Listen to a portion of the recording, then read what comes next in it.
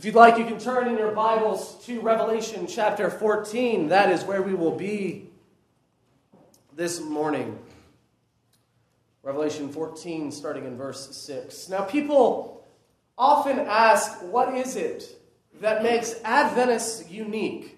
What makes Seventh-day Adventists set apart from other denominations? And the most common answer that members will give, even pastors will give, is that, well, we keep the Sabbath. Or we have the health message. But here's the thing. There are Seventh-day Baptists. There are people in other denominations that keep the Sabbath. There are people in other denominations that live healthier lifestyles than many Adventists do. They have their own version of a health message. So then what's the main contribution that makes Adventism unique? What is the unique identifier? And it's this. The unique identifier of the Seventh-day Adventist Church is the prophetic message that we preach. Now please hear me. I'm not saying that we are prophets, but rather we have been entrusted with a prophetic message that we shout, that we proclaim to the world. But unfortunately, there is a slight way in which we have, quote-unquote, tainted the beauty and the nuance of the prophetic message that we have been entrusted with. And here's what I mean by that. You see, prophecy is more than just predicting the future. It's more than just knowing how the world will end and how Jesus will return. It's more than just dreams, visions, and supernatural occurrences. In fact, the majority of prophecy in Scripture isn't directly predicting the future at all. In fact, the majority of prophecy is showing people the reality of their present situation, warning of what will come if they don't change, and calling them to immediate action. Most of prophecy is not predicting the future, it's rebuking the present. This is why Jesus says a prophet is not welcome in his hometown. Because who wants to listen to the person that's rebuking you all the time? Most of prophecy is correctional. It's to right us and set us on the right path. And many times when God gives a prophecy, it's actually conditional. You think of Nineveh and Jonah, where he says, Jonah, preach and tell them 40 days and this city will be destroyed. Well, they turn around, they repent of their sins, and they turn their city to God. And guess what? He relents from his destruction. So much so that Jonah gets angry and he says, God, this isn't fair. Because Jonah has such a limited scope of the beauty of God's grace and God's justice. You see, prophecy in Scripture is much more concerned with our present reality than it is our future destination. This is mainly true because what we do in our present reality will directly impact our future destination. But many have focused so much on looking for signs of the future that they've neglected their present reality. And this is the way that many Adventists have tainted the prophetic message that we've been entrusted with. And the beauty of it, we can untaint that part. Because it's not the message that's been tainted, but rather the way we live that has. A couple weeks ago, we talked about Daniel 2 and Nebuchadnezzar's dream. And God showed Nebuchadnezzar the future so that Nebuchadnezzar would change his behavior and focus now. Revelation's prophecies can and do serve that very same purpose. Our prophetic knowledge should positively drive our present reality. So today we're going to look at the most famous passage in all of Seventh-day Adventist history, Revelation 14. And John here is in the middle of a vision about the end of days. And this passage talks much of God's judgment in the state of the world. And it gives us a glimpse into what the signs will look like near the end. And so let's dive in starting in verse 6 and 7. And as I work through this, I'll explain each portion. So verse 6, then I saw another angel flying directly overhead, with an eternal gospel to proclaim to those who dwell on earth, to every nation and tribe and language and people. And he said with a loud voice, fear God and give him glory, because the hour of his judgment has come. And worship him who made heaven and earth, the sea, and the springs of water. Now there's something interesting about this verse right here. Because in verse 6 he says, the angels flying overhead with an eternal gospel. And the gospel then the words that come out of that angel's mouth are fear God and give him glory, for the hour of his judgment has come. Normally, when we think of the gospel, we think of it in terms of Jesus has come to save you. We don't think of it in terms of Jesus has come to judge people and to proclaim judgment.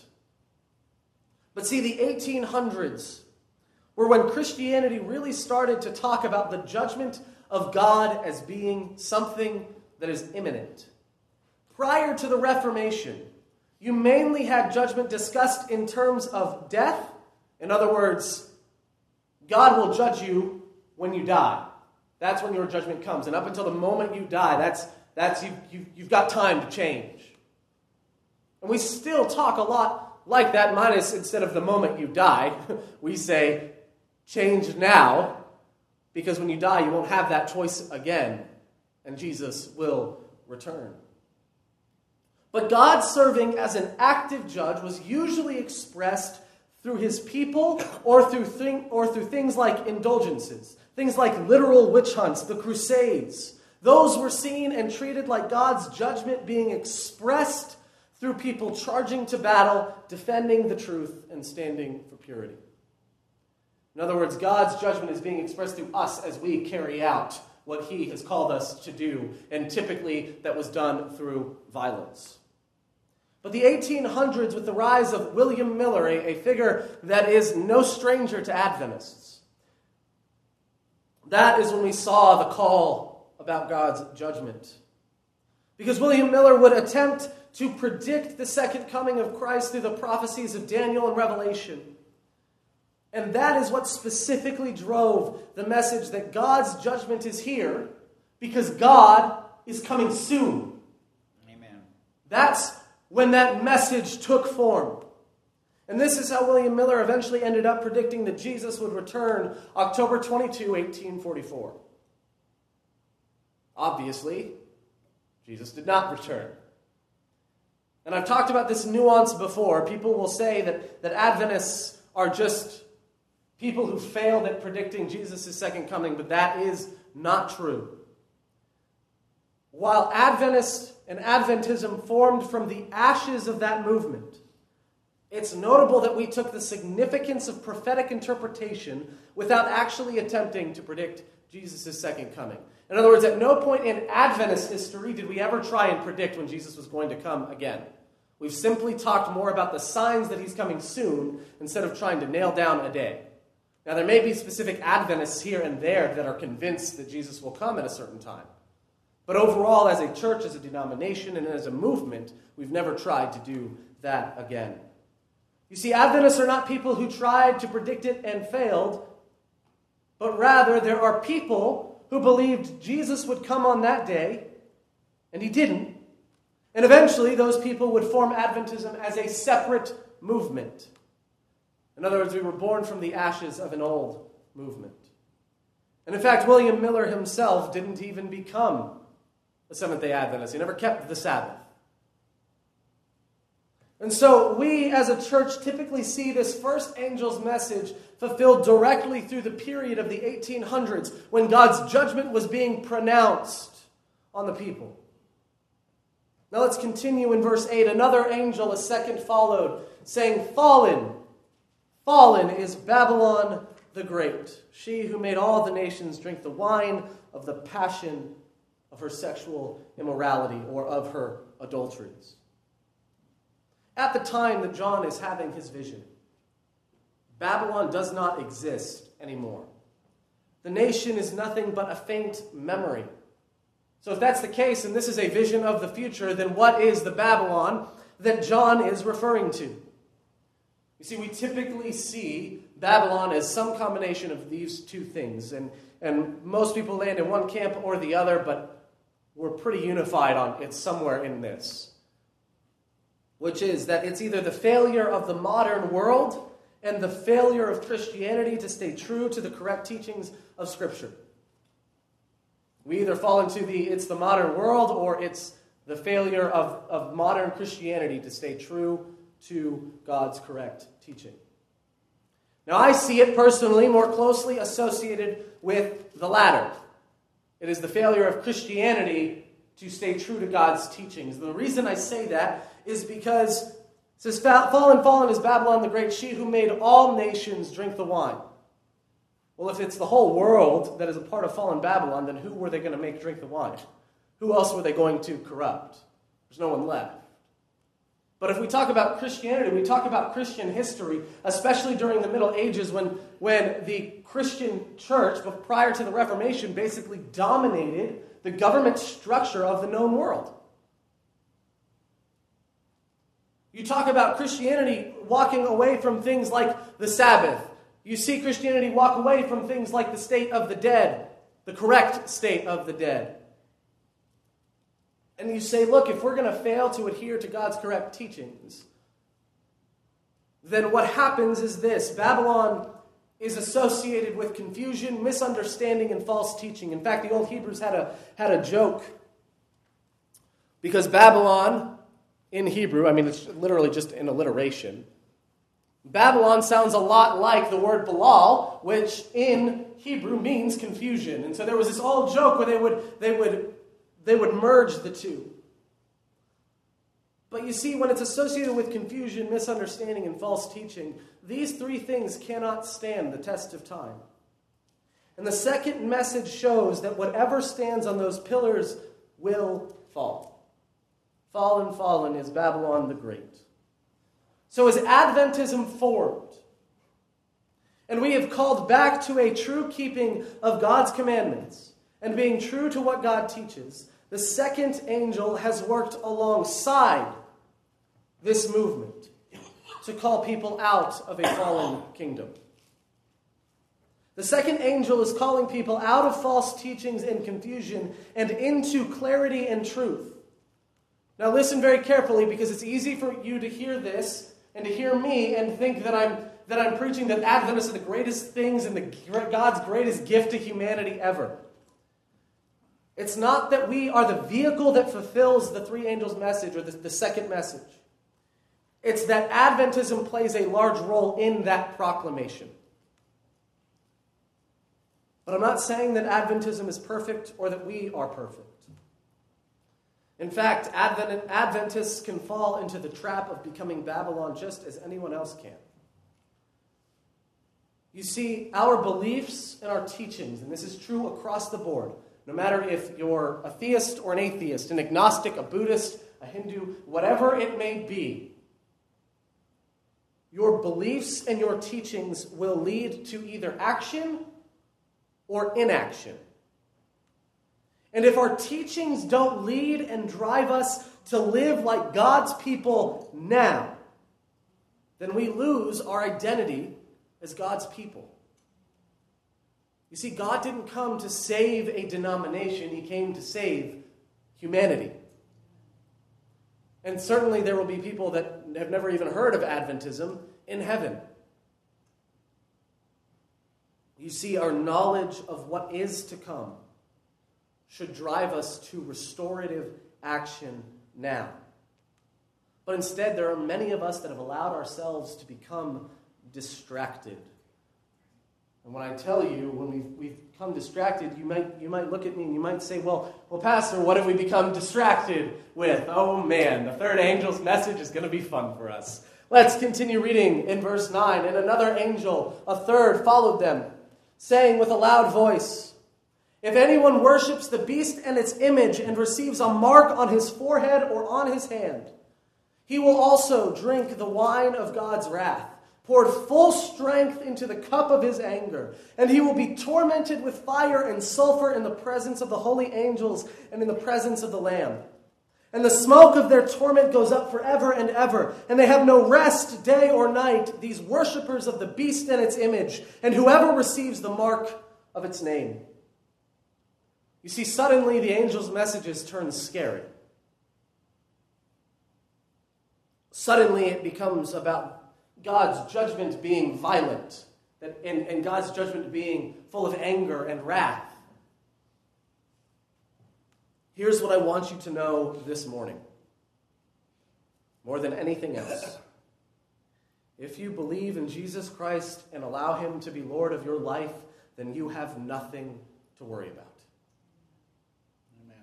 This passage is not meant to instill fear. It's meant to give you knowledge. You see, those who do evil, reject Christ and reject salvation, receive the mark on their foreheads or on their wrists. In Hebrew culture, this essentially means that their thoughts associated with the head and their actions associated with their hands prove them to be worshiping the beast, whether they do it intentionally or not. You see, there are 3 moral agents, but 2 moral sides. There is Satan, there is you and me, and there is God. 3 moral agents, all capable of free choice. But there are only 2 sides at the end. You're either with God or against. Now here's what I mean by 3 moral agents. You can choose to serve God, you can choose to serve Satan, or you can choose to serve yourself. And what we see is that most people choose to serve themselves. They say, I'm going to be Lord of my own life.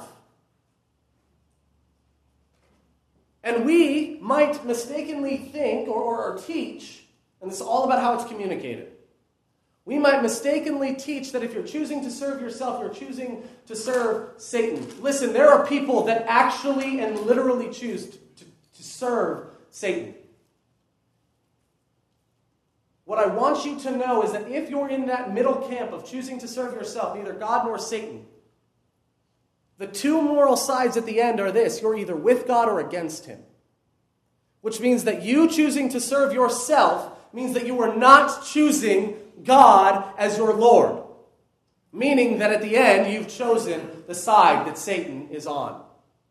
And if you stand against God, then at the end, as we see Revelation being fulfilled, then yes, absolutely, eventually you end up serving Satan. And as you choose to serve yourself, not intentionally serving Satan, you're still serving his ends and his desires. You may just not be freely giving up your will to have him dictate your actions. It's a very thin line, but the way we communicate it means everything. Because if there is someone out there, and this is the majority of us, we think, oh, I'm not that bad. I haven't killed anyone. I don't lie a lot. I haven't stolen since I was a kid. There's someone out there that believes that, and you telling them, hey, you're serving Satan, it has 2 general outcomes. 1, it might work. Or 2, they scoff at you. But in letting them know that, yes, you can choose to serve yourself, and this is what it means for your life, that's a completely different conversation. But notice, it all ends up at the same place. And as a result, because people have chosen a path against God, they will be on the receiving end of the punishment in light of God's justice and judgment. Now, it's easy to look at verse 11, where it says, the smoke of their torment will rise forever and ever. It's easy to look at that and think that this punishment will actively last forever. But this is not the case. You see, this language that John uses, being a Hebrew, being an Israelite, knowing the Old Testament inside and out, there is very specific language that he uses here that is a callback to an old verse in Isaiah. It's Isaiah 34:10, where it talks about Edom being destroyed, and the smoke of its destruction rises forever and ever. But see, we literally cannot see Edom still burning, and we don't see smoke rising forever and ever. And I know this is simplistic logic, and you think, well, that's ridiculous. Well, this is my point. We use that same type of literal application to say that, see, the smoke of their torment rises forever and ever, so they're going to be tormented forever and ever. The smoke of their torment, and the smoke is a I don't want to say metaphor, but it's basically a word picture. Because they don't have video, they don't have cameras to tell you about destruction or to show you what it means. This meant that their destruction is permanent and thorough. Simple. Their destruction is permanent and thorough. This does not mean that people will be eternally tormented, but it means they will be permanently destroyed. That is a much different outcome. The punishment is still of eternal consequence, but one is simply being wiped from existence, and the other is being actively tormented for all of eternity. Listen, the only people that are promised eternal life are the people that accept Jesus as their Lord and Savior. Amen. The only people that are promised eternal life are those who love Jesus and have accepted him into their lives. Jesus is not in the business of tormenting people for eternity. And if he was, even if you could prove to me that was the case, well, I have zero interest in that, I'll just be honest with you.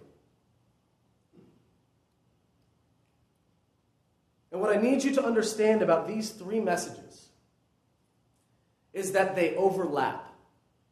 These messages are not meant to be a checkpoint. They're not meant to be, we got to the first angels, that was a starting line. Then we got to the second angel, so the first stuff is all behind us. Then we get to the third, and now we're at the mark of the beast stuff, and everything behind us isn't happening anymore. Listen, God's people have been proclaiming that God is coming soon since Jesus first left. And they've been proclaiming that the Messiah will come any day now for all of the Old Testament. God's judgment and God's presence and God's coming has been proclaimed throughout all of history. On top of that, the Reformation called people out of the restraints of the Catholic leadership, the restraints that they held the people in. And it called them to freedom. Fallen. Is Babylon the Great. Now listen, there's nothing wrong with Catholic people. Please understand that. This is about the teachings of a denomination. This is not about the people. I love Catholics.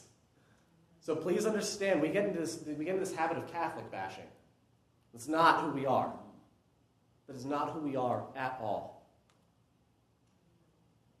And even beyond that, people have been serving the beast from the beginning.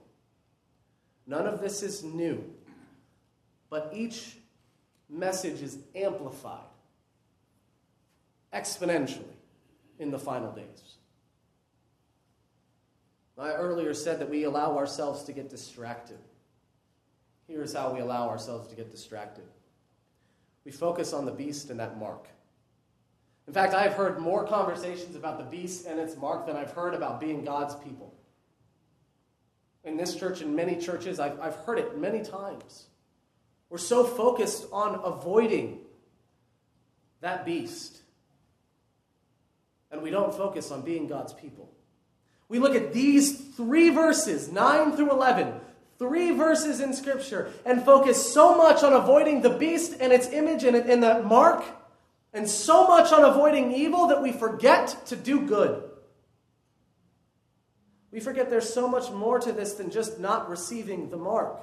Look, jump back to verse 1. Jump back to verse 1 of Revelation 14. Remember, I said the three angels' message takes place in an entire vision. And that vision goes back to Revelation 13. But look at verse 1. Then I looked, and behold, on Mount Zion stood the Lamb, and with him 144,000 who had his name and his Father's name written on their foreheads. And I heard a voice from heaven like the roar of many waters, and like the sound of loud thunder. The voice I heard was like the sound of harpists playing on their harps. And they were singing a new song before the throne and before the 4 living creatures and before the elders. These are references to prior visions that John has had. No one could learn that song except the 144,000 who had been redeemed from the earth. It is these who have not defiled themselves with women, for they are virgins. It is these who follow the Lamb wherever he goes. These have been redeemed from mankind as firstfruits for God and the Lamb. And in their mouth no lie was found, for they are blameless. There are 3 verses that talk about the mark of the beast and those who worship him. But in this vision, there are at least 8 verses that talk about the beauty of being a part of God's people. And we would so much rather focus on those 3 fear-mongering verses instead of being a part of the beauty and the beautiful family of God. And we get caught up in that. We say we got to avoid the warning signs. We've got to avoid those in our lives. Listen, like I said at the very beginning as we jumped into this, the only thing you need to worry about is whether or not you love Jesus and allow him to be the Lord of your life. Because if you believe in him, that mark doesn't matter to you. Because God is always faithful to preserve his people. You see, this vision overall shows us the beauty of God's restorative action for his people. It shows us that he preserves his people and takes care of them. This is far more about being God's people than it is about avoiding the mark of the beast. But we get so caught up in avoiding that mark and arguing over what the mark might be that we forget to love people. And while we sit here arguing, people go ignored, they suffer, and they hurt. And it is in our inaction that we end up becoming more like fallen Babylon than God's people. Like I said, your beliefs and your teachings lead to either action or inaction.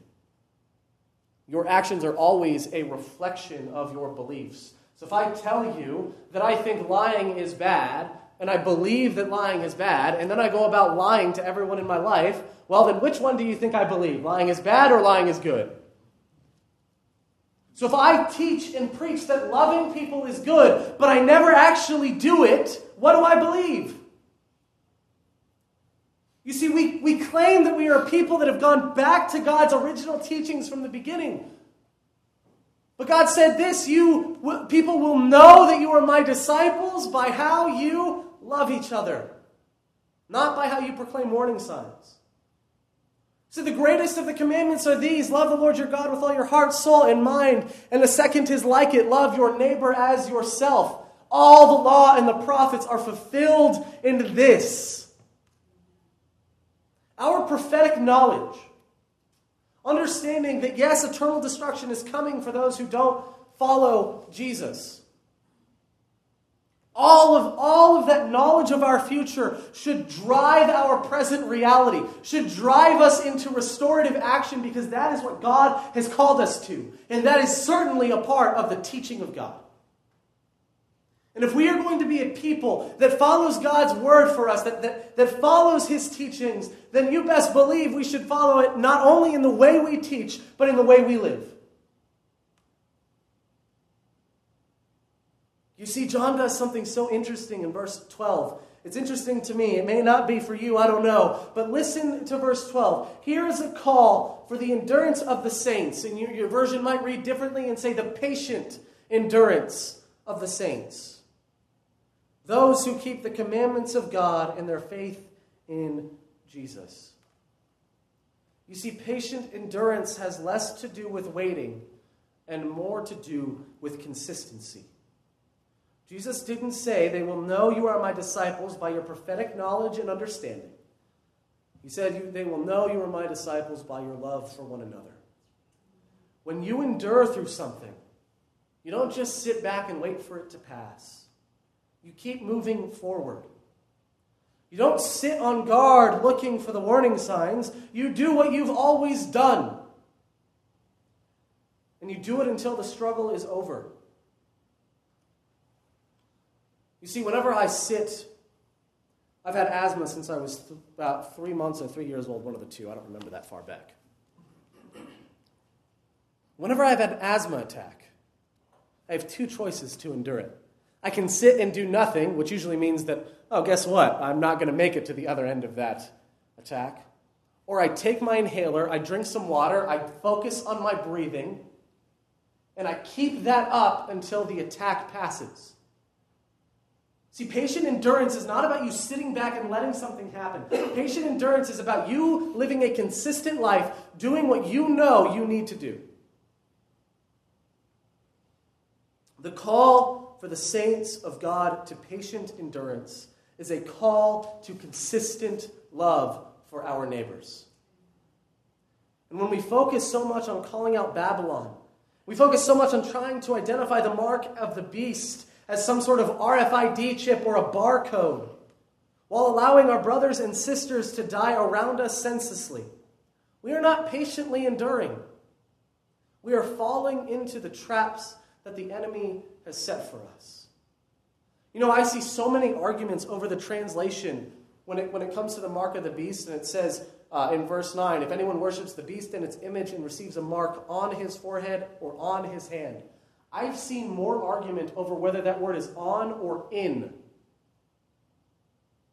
Well, is the mark of the beast in our wrist? Is it in our head, or is it on? Will it be physically visible? Will we see it? We get so caught up in this minutia and this detail that we forget to just love people. We forget to just treat people as people. Now, please understand, I'm not sitting here berating you, saying that you have been doing one or the other. You know what you've been doing. Whether you've been loving people or focusing on the details. And listen, there's nothing wrong with being wise and knowledgeable of what's to come. But that knowledge should drive us into restorative action now, because that's the kind of action that God has always taken with his people. You see, ultimately, the three angels' messages are about God leading his people to victory and finishing his work of righteous justice. After all, what does it matter if people can do evil and get away with it? Our justice system doesn't allow that. Why would God's? It is not about us avoiding the beast. In fact, the beast is already here. There's no avoiding it. To only focus on the mark of the beast and forget the greater context of this vision and even this chapter is to miss so much beauty. This vision is about victory in Jesus, not about caution in the world. It's a call for us as the saints of God to patiently endure in love, because the war was won a long time ago.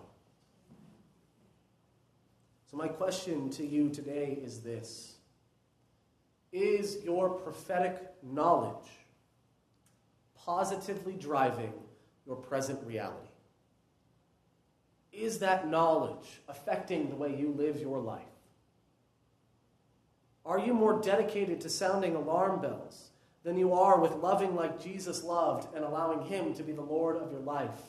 On Facebook or through email, are you more concerned with sharing the signs of the end than you are about proclaiming that Jesus loves his people? God's call for your life is not to be driven by the evils of this world and the warning signs of the end. His call for your life is to be driven by his love for you and his presence in your life. And Revelation, all of Scripture is a reminder of that. And all those hideous, ugly parts of Scripture that we don't like to talk about, that we find confusing or scary, all of them show us the reality of what happens when the world turns away from God. They're meant as a warning to us to say, listen, this is the end result of what happens. And it's not necessarily that it will. Not every single person will do the same terrible thing. But he's saying, I don't want that for you. Instead, I've called you to so much more. And Jesus today is calling you to so much more. So my challenge to you as we close is to let your knowledge of what's to come drive the way you live your life now. Reveal Jesus' love to people. Point them toward him, because he is the one who saves. And I praise him that he is a God that saves.